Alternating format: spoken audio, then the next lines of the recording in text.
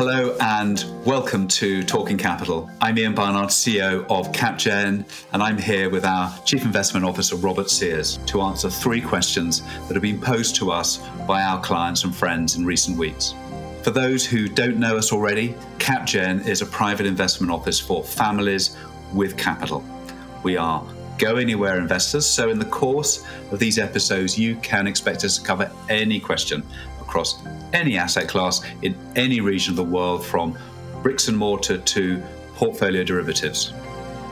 In summary, this is a podcast where we answer the questions playing on the minds of sophisticated long-term investors. Do subscribe if that sounds up your street, and you'll enjoy 2 episodes a month of Talking Capital.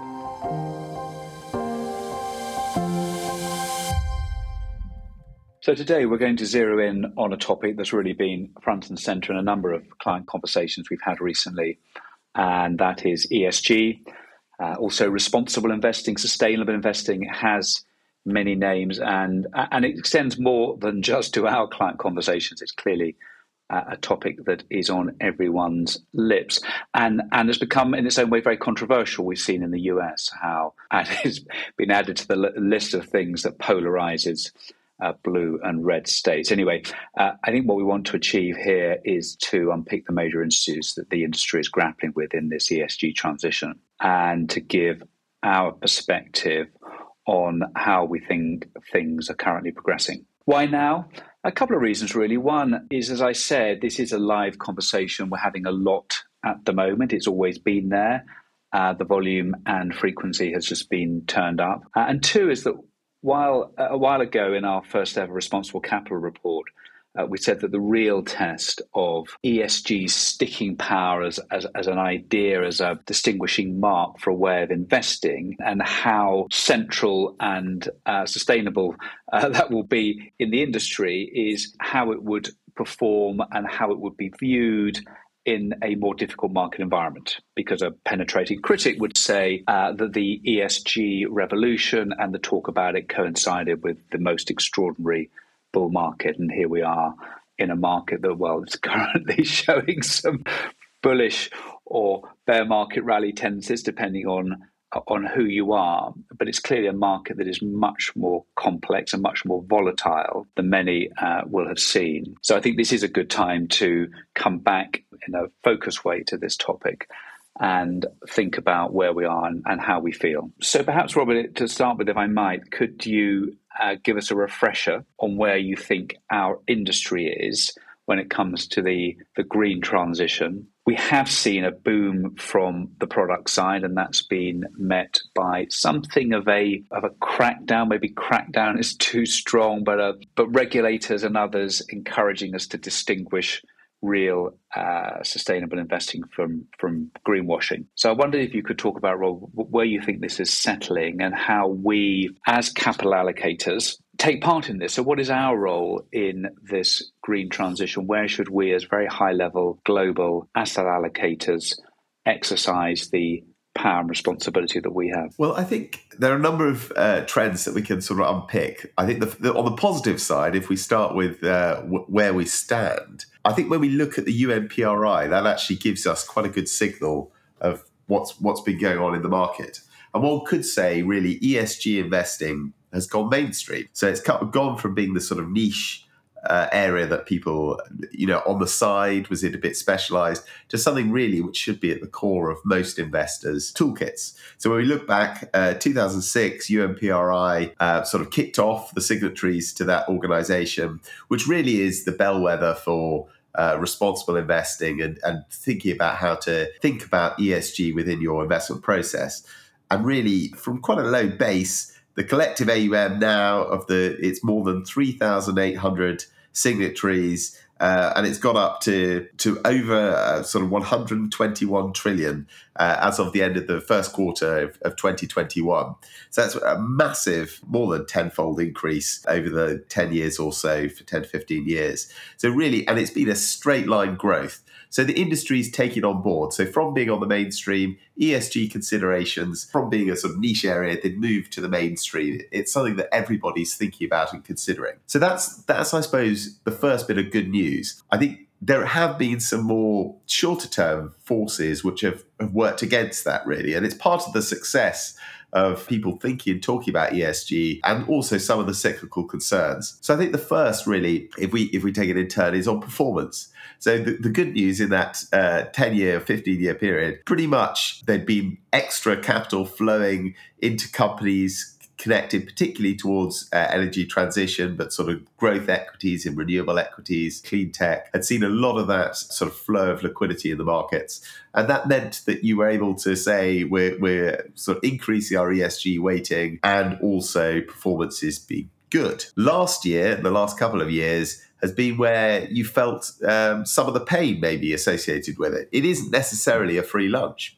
So whilst any long-term investor, we certainly believe, to be a successful long-term investor, you have to have a sustainable process. You have to be a good steward of client capital, and thinking about not just short-term returns, but how do you compound long-term returns? And for that, returns have to be sustainable. So it is a key consideration and has been for many years. But the problem is there are periods where some of the sector skews in particular actually don't pay off. So one example being, really, if we go back to the Ukraine war, also it's coinciding with a period of risk off in markets, so liquidity coming out of markets, interest rates going up. That meant some of those stocks in particular that have been bid up the most by liquidity, which included some of the ESG heavy areas or areas to do with clean tech, renewable tech. Companies suffered from both interest rates going up, but also multiples contracting a bit as liquidity came out of the market. And at the same time, some of the unloved sectors, the more dirty sectors like energy, did pretty well in certainly the first period of that post-Ukraine invasion, increasing commodity prices. So I suppose short-term performance considerations led some investors to question about what priorities really. Is priority to make money? Is the priority we're thinking about defense? How does defense play into ESG? So it certainly opened up some considerations. But I think the key part to it is really, why is ESG a central part of what you investor should consider? Is these are factors that do have financial impact on client portfolios. We're talking about some long-term trends, which are clearly going to have impact.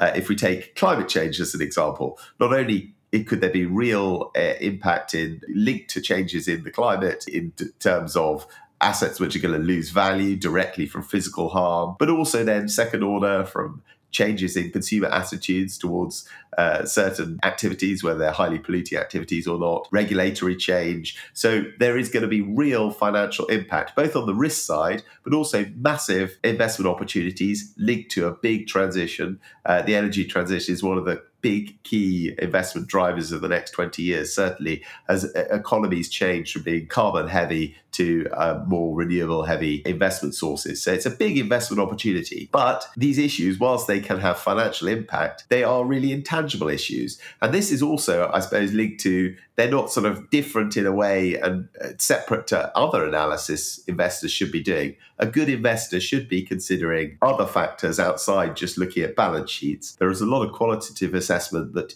investors do anyway about culture of businesses, about the quality of management, about intangible capital, about brand management, about culture. So this type of analysis isn't new, isn't foreign. It should be part of the mainstream. So whilst it's important, it isn't the only thing. And it is important to try and look between considering what could be a values-based judgment. So investors wanting to have their own investments, their portfolios tying up with their own personal values. And there's some things you don't want to invest in or want to invest in, compared to ESG integration, considering issues that really are big issues that do impact financial returns across all portfolios. And I think that brings me to the next sort of question. So that intangible, the fact it's an intangible asset, it's hard to analyze, again, maybe makes things like short-term performance. Sometimes some of the decisions can have negative financial impact. Sometimes they can have positive impact. They work at different points in time in the cycle. So short-term performance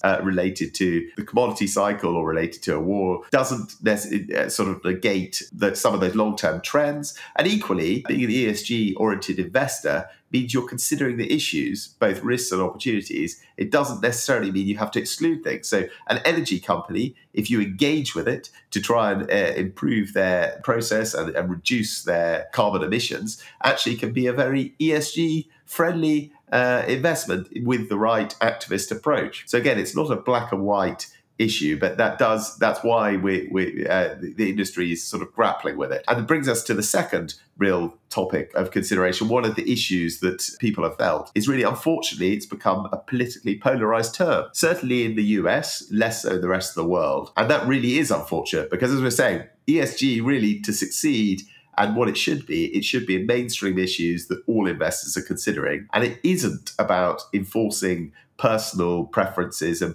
achieving political agenda via investment. And that's where the danger is. It becomes polarized. And in the US, we've seen that. So it's become a Republican-Democrat issue. We're seeing high-profile politicians such as Ron DeSantis on the Republican side effectively trying to ban ESG within Florida, and also Republicans are trying to sort of introduce legislation. And indeed, it's the first issue that Joe Biden has had to produce a veto to try and stop some of that legislation to prevent pension funds from considering ESG concerns. Some of the blue states are pushing the agenda, and some of the red states are selling managers who they believe have enforced ESG too much. But that's the issue, is it shouldn't be a political agenda. It isn't about sort of being linked to identity. And that's a real issue. So that's something that we're grappling with. And that links us to both those first 2 points, really about performance, about political polarization. And the third point really is about the greenwashing. Maybe too many of the products, too many managers were just putting an ESG badge on something and there wasn't real substance. And investors are starting to realize it. And the combination of those three factors has seen, although we've seen that big increase in signatories, people who care about ESG, in the last year or so, I think some of the data quoted on CNN from Lipper showed that AUM of ESG funds had fallen by about 163 billion over the year period from the first quarter of 2022. So there's been a bit of a pushback in the last year, but I think it is set against this broader trend and the idea that ESG is becoming mainstream, which I think is and should be central to what investors are considering. So I think that's some of the negatives, some of the positive. The two further points I just wanted to mention, which I think are worth talking about.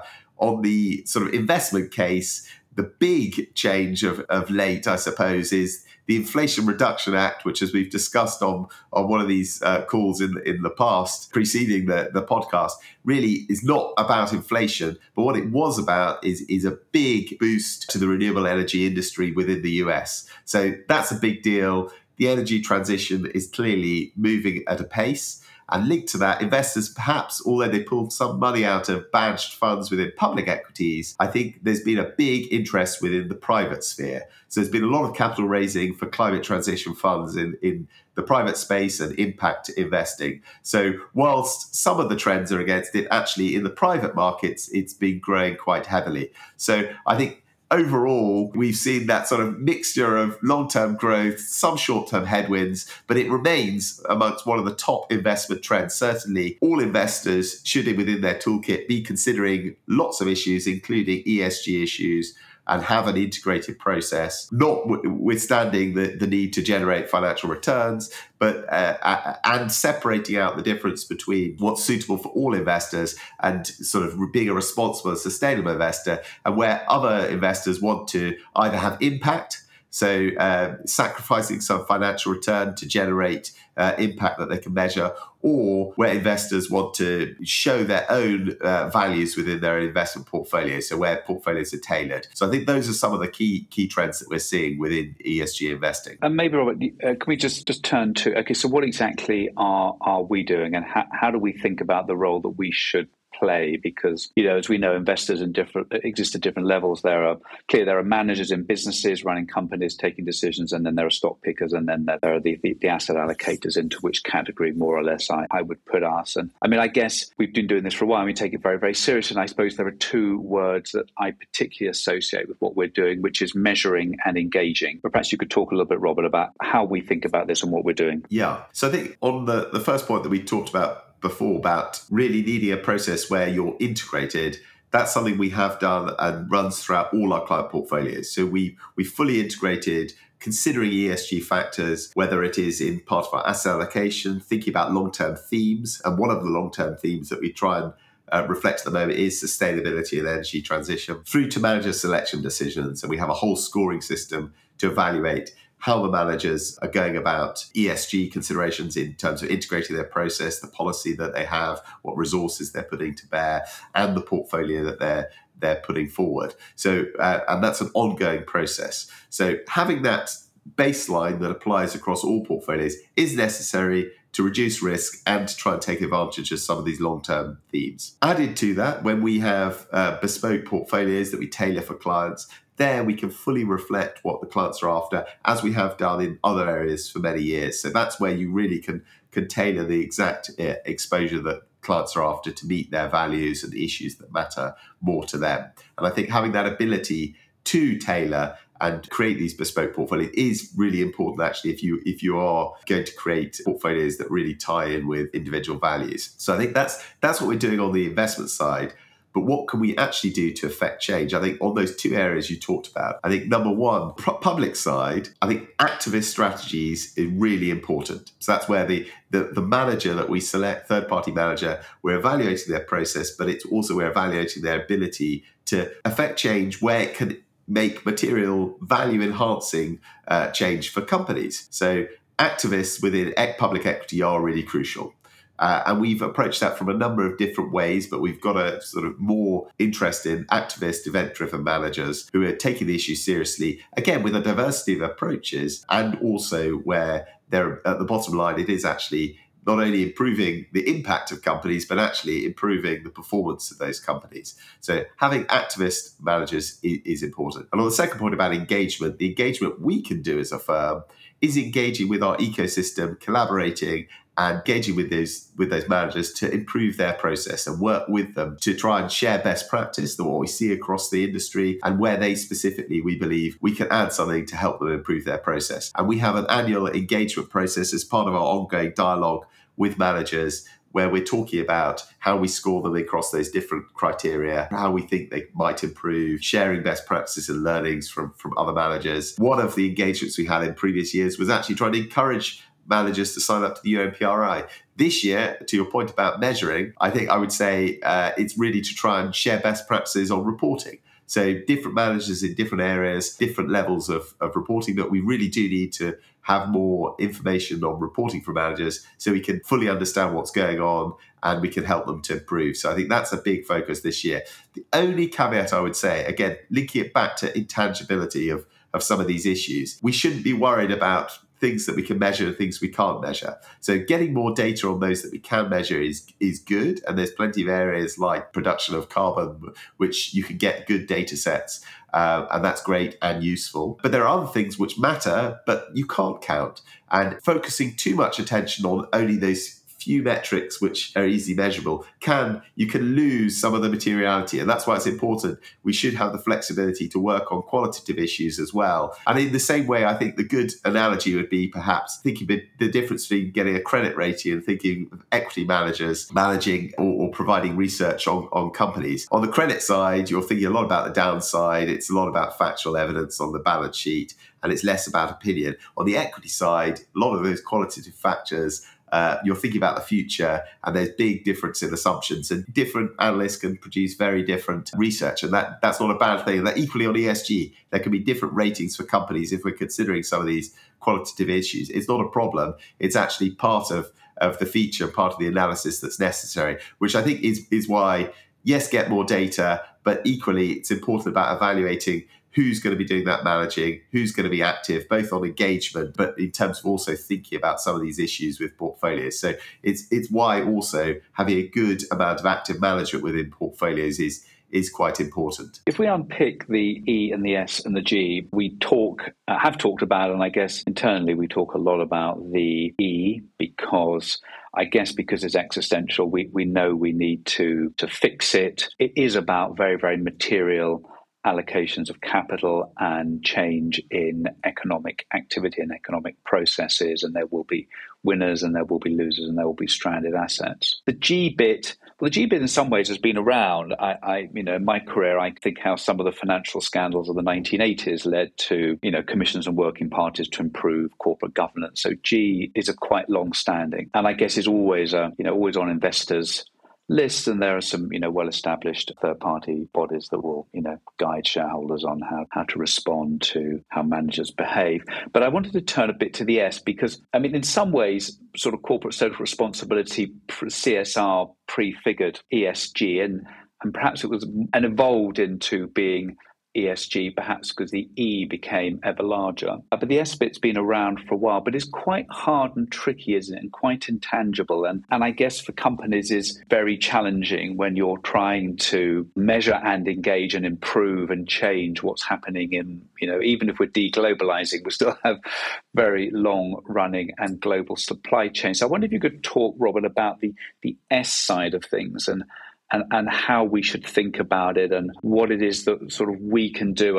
Big we all of us, but then small W, we, as in, how we as a firm are able to take steps in that regard. Yeah, so I think on the data availability, it's definitely the case that there's been less data within the S compared to the E and the G. It's the one that people are less familiar with. So I think that certainly is true. When we think about the two ways to think about it, one, if we're thinking about some of the big picture trends which are going to move portfolios and impact us, the big demographic and social change that's going on is actually at the heart of a lot of the investment themes that we think about. So it really is important for investors. One only needs to think about some of the trends we have on our sort of top 10 trends to look at. Urbanization, thinking about aging populations and the change in demographics. Turning to the increased perhaps free time and leisure that people will have and increasing wealth within the emerging world and how that's spent in terms of leisure and more time off from work. So all these changes and then work from home is another classic example where that really has fundamentally changed the real estate world, certainly within office space, but even at residential exposure where people can live coming out of COVID. So these are really big trends that are really crucial, important, and affect portfolios. And linked to what I said just now about COVID really was a wake-up call for many in the space that actually the S part often is at the heart of some of the issues that companies face. So if we're thinking about companies in the press, and this can have real impact on the financial bottom line, is what can turn off consumers, what can turn off your clients and lead to pressure from governments is often within the S realm. And turning to COVID, how people responded to furlough workers or not, thinking about issues within the supply chain. So there are plenty of issues that do pop up and where risk can occur for companies. But in terms of the broad swathe, I think, again, it breaks down to, yes, there's some more data people are getting on issues like diversity and inclusion. And those are statistics that everybody can produce and are useful to a certain degree. And they can be linked and shown to diversity of your employees, can lead to better decisions being made within companies, which again affects the bottom line. So it can be tied to financial outcomes. But I think we need to think a bit more broadly. And a lot of them are more mushy areas, more qualitative areas that you can't necessarily produce data for, but are equally important. So within the whole, or a few of the areas, if we think about workers and employment engagement, training, all these issues, having a happy workforce has been shown to be tied very closely actually to company performance in the long run. So, but the analysis of culture is not just going to be broken down to a few metrics, but it is important. Engagement surveys of employees are some of the tools that investors can be using. But you think about keeping your workforce happy within the S, but equally customers, customer loyalty and the practices, thinking about safety of product, again, crucially important areas companies should and have been thinking about for many years. And in the modern world, it's not just safety of physical product, but thinking about data safety, awareness of security breaches, again, in the last few years has been coming to the front of the agenda for many companies and can be crippling in the extreme and lead to dramatic financial loss. So although some of those areas, like what's the quality of the data security, how is data used within a company, are pretty hard to be broken down to some of the data on questionnaires. But this is part of the job of an active equity analyst when thinking about sort of evaluating corporate equity. I think it is a mixed bag. There is more pressure, more analysis that's going on. But this is linking back to that first point I made about we don't want to polarize and politicize the issue. It's something that all investors should be thinking about and doing. And it's not about advancing a political agenda by the back door. It's about thinking about which of these factors are material, and not all social issues will be material for all companies. And that's part of the reason why the materiality mapping that we've seen from many of the big organizations are really pretty important to help analysts focus down on what's important for a particular sector or a particular company. But it is where judgment is important, finding which issues are important, honing in on how well companies are doing that from both data you can get and improving and increasing the quality of the supply, but it's also from the qualitative assessment of companies, from speaking to managers, speaking to the supply chain, speaking to consumers, customers, speaking to competitors. So again, it's a harder issue to boil down into one data set, unfortunately, but often that type of analysis is where you can actually get differentiated information and differentiated sort of outcomes. So it is a moment where more effort should be expanded on increasing sort of thought within that area, but not at the sacrificing other areas. So we need to, again, be proportional. ESG social issues are crucially important. They can improve the whole system, but it doesn't mean you ignore where you have bad quality managers who are making bad decisions with companies, who have the wrong strategy, who have the wrong engagement with employees. So a lot of these issues that are not necessarily captured by ESG are as important, more important. So it's important actually about elevating ESG to being something, it's part of the toolkit of all investors. It's something we should all be considering, but done in proportion at all times. And that way, actually, we get the most impact to the system. That's where you raise the quality of the system in all these areas. And recognizing equally, it's not just investors who are part of the solution. It is about government policy and regulation and engagement by consumers and other members of society. So investors should play their part, but it's by making ESG mainstream that we get the biggest impact and the biggest change and the biggest financial impact for our investors. Yes, I think in a way all this is very healthy. We're having a global debate about how it is we organise ourselves to respond to the challenges that lie ahead, challenges that are, existentially threatening, which is the environment and I suppose some of the social elements, but also there's some very positive things in the S about, helping make lives better for those who weren't born so lucky. So I think, we're having